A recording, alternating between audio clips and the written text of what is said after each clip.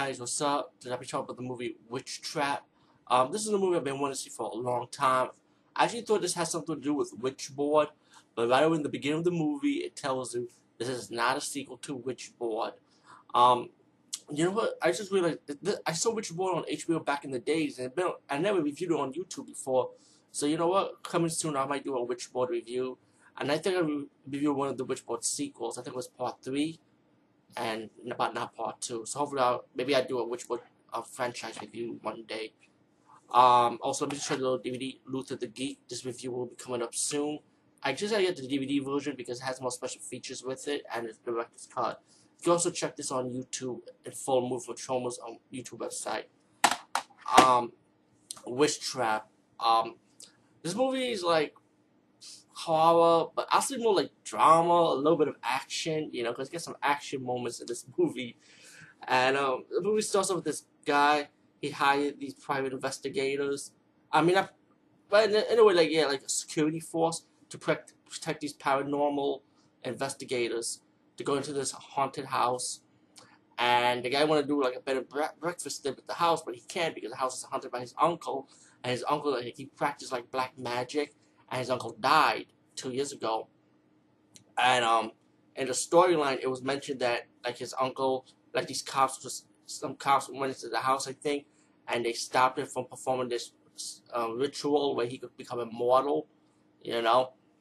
And while the paranormal investigators ready to pack up their things, they do like the seance, and just the leader of the paranormal investigator group wanted to like kind of get rid of the ghost, and there's another part of the team of the paranormal investigators that's saying that she tells one of one of the security force detective about that even though she believes in the ghost, but she doesn't really believe what he is, that the guy that haunts the house, he's like an evil soul, a very powerful soul that he could just kill people like pretty much to a medium, which is the heroine of the movie. And it's pretty much they have to stop him, and this evil ghost goes through the medium so he could go do physical things to hurt people in the house. He kills people in different ways, like Lena Quigley's death scene is the famous pipe scene through the throat. And yes, guys, Lena Quigley gets naked in this too. So you Lena Quigley fans like to see her naked. She is naked in this movie. Bullet to the head, axe, head explosion scenes, car crash scene.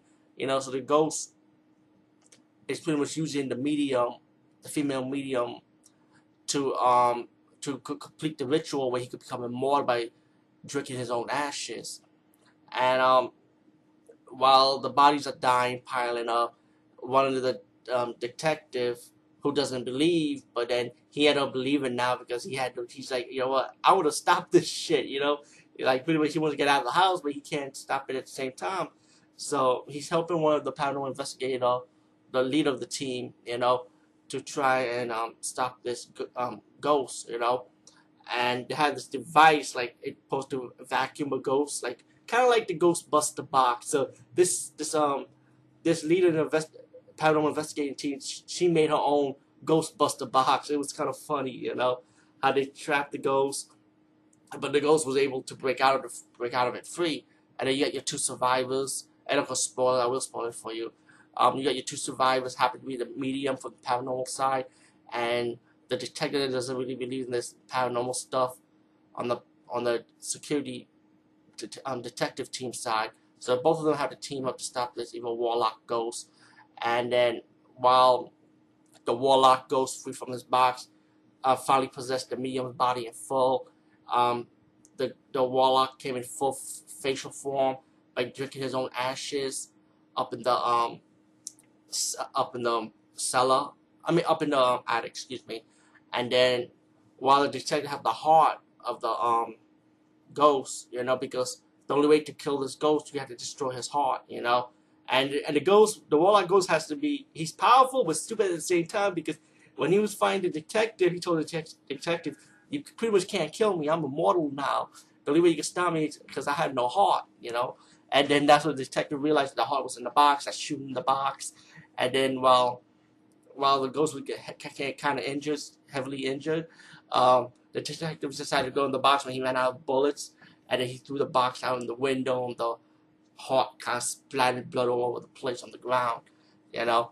And then the ghost started burning fire, and then the ghost finally dies out. And inside the shell, the ghost was the woman that he possessed, so she was still alive, and she survived.